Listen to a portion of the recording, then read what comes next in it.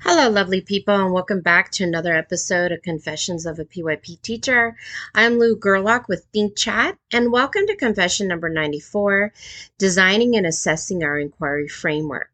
This will be over sections 2.6 to 2.8 in Kath Murdoch's book, Getting Personal with Inquiry Learning. Now, this week, we're going to look at various scaffolds that will support and assess our use of inquiry within our practice. For newer teachers, we're going to explore some systems that may help you get started and give you some multiple entry points. For others who've been doing this for a minute, we're going to examine ways to deepen our practice so learners can take more agency in your classroom. I want to give a big shout out to Katie Polson, who hosted our book club this past week. She had to battle breakout room issues, expiring Zoom links, and time constraints. We were really able to unpack this section of the book, and I know it was due to her passion for this work. So let's get started by looking at the pedagogy of inquiry. From the onset, Kath makes a compelling statement that stopped me in my tracks. Then I had to take a moment to reflect, and then I had to connect it to other ideas. This is what she said. How we teach matters. How we teach not only influences learner achievement, it also shapes the way learners think about themselves as learners and the way they think about the nature of learning itself. Take a moment to pause about that quote. Think about it. How we teach sets up a child's learning identity for life. Not that that's important or anything. And I think this is why true educators went into this profession, because they knew it was their calling to shape young minds. But they also knew that with that right of becoming a teacher, there was a heavy responsibility, a mantle put on our shoulders of how we design the learning experience so that we create thoughtful, caring people who can go out and make a difference in the world. I still remember things that educators said in passing. They didn't even really know that I was listening, that have shaped my identity as an adult learner, that I still go back to.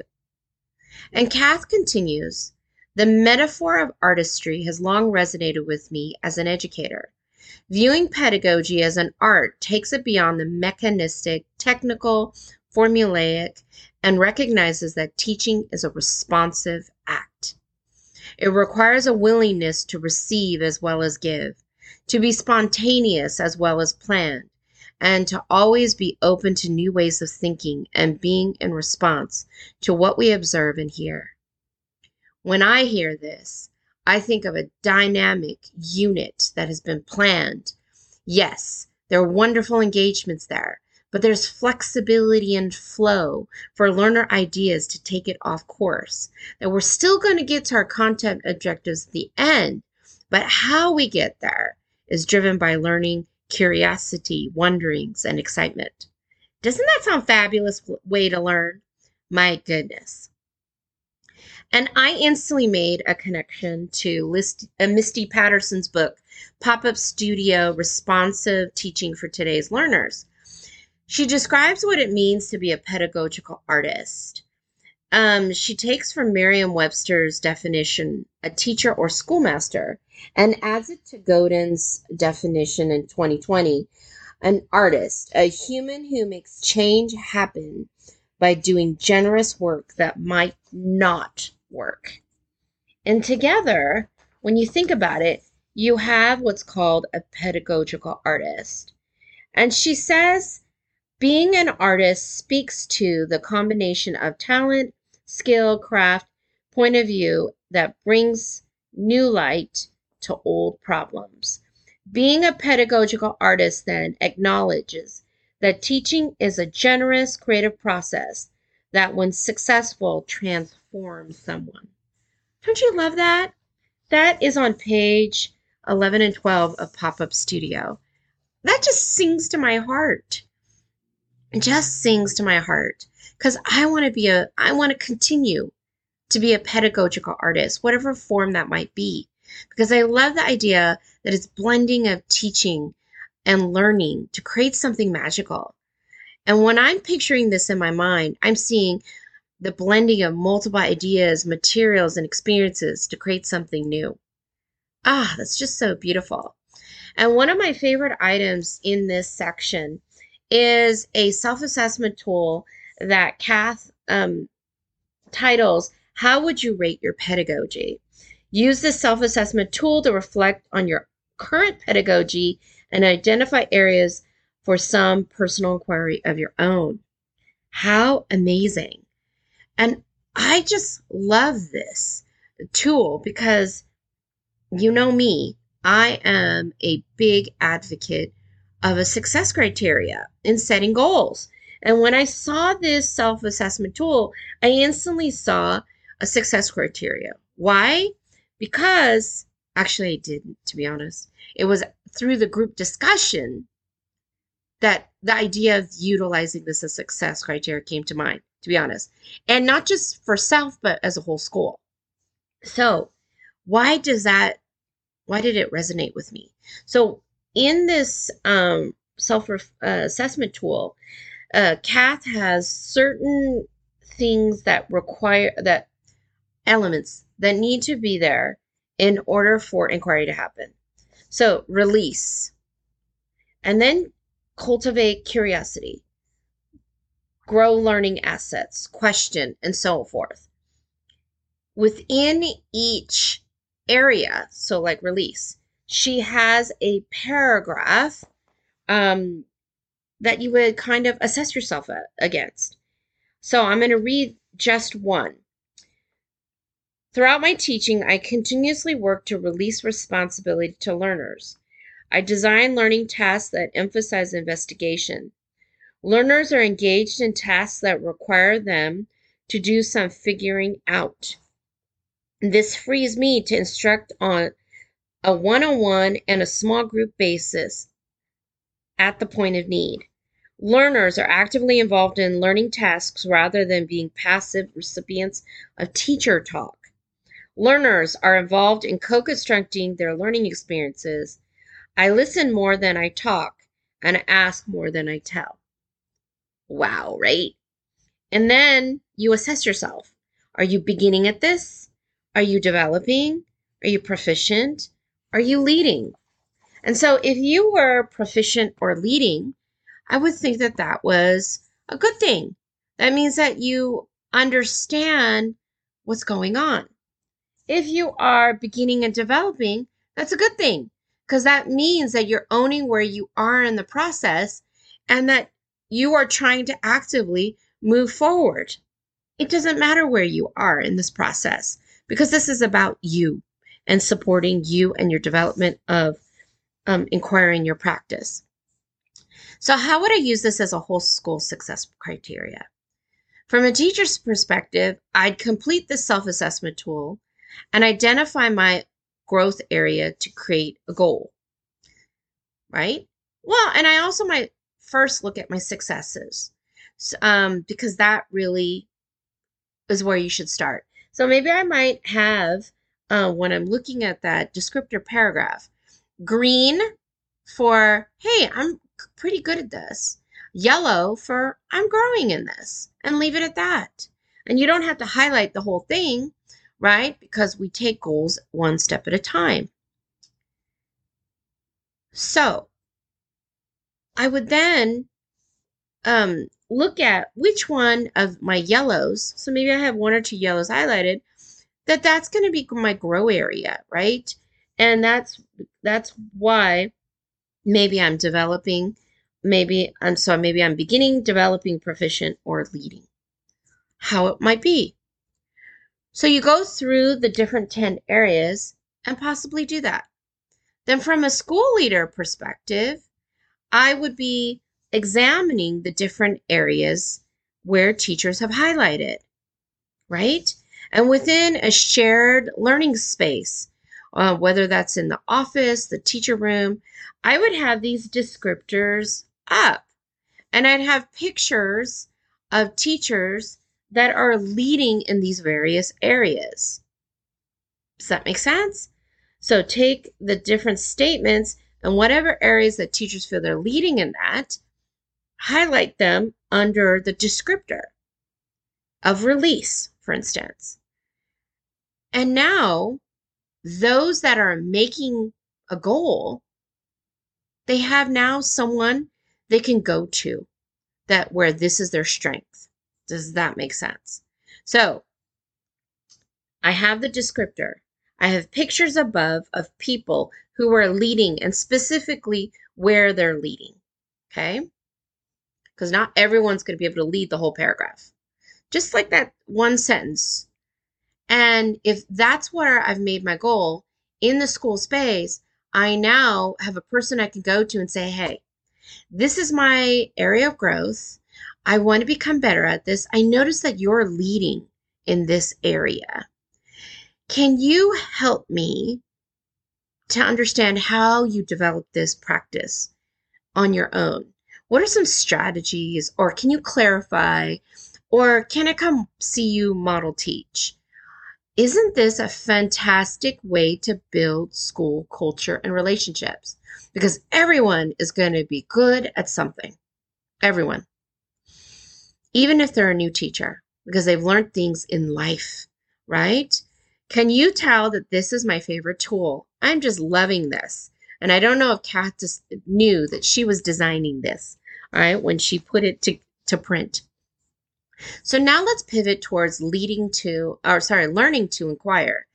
You know, inquiry is happening in a classroom when learners are able to speak of it freely without teacher support. In a recent school visit, Kath engaged with learners who were just learning how to inquire on their own. And one of the learners' reflections was priceless. This is what they said. Well, you have to start by thinking about what you already know. That's kind of like tuning in to what's in your brain already. Then you might have more questions, and then you need to do some finding out. And you can find out in lots of different ways. It depends on what you are investigating. You have to think about it all and kind of sort it out in your head and show what you're thinking, because your thinking changes. You take action when you do something with what you have learned. Priceless, right? I'm just like, I want that child in my room. Thank you very much. And this is the language we want from our learners as they develop into their roles of inquirers. They should grapple with the process, since inquiry is messy, fluid, and multifaceted. We can begin the process through shared inquiries, such as a PYP unit of inquiry or a unit of study. Kath says, shared inquiries that involve a class or cohort of learners inquiring together can be a helpful way to build this collective language and understanding, particularly beyond the early years. So, thinking about that, my friends, how are we developing this language? To assist with shared and personal inquiries, Kath shares her revised inquiry cycle. Now, it's considered a journey where different entry points are flexible. In our breakout room, we had a discussion about, because the IB is saying that they want to move away in the PYP from inquiry cycles, since many of them are quite rigid or stuck in certain stages. You have to do this and then this and then this. And one of my teammates reminded me that for new teachers in the PYP, an inquiry cycle provides security until the teacher is able to wield it on their own. And I have to concur. And Kath added to this idea. She said there's an enormous variety in the way people go about investigating questions and issues of interest and significance to them.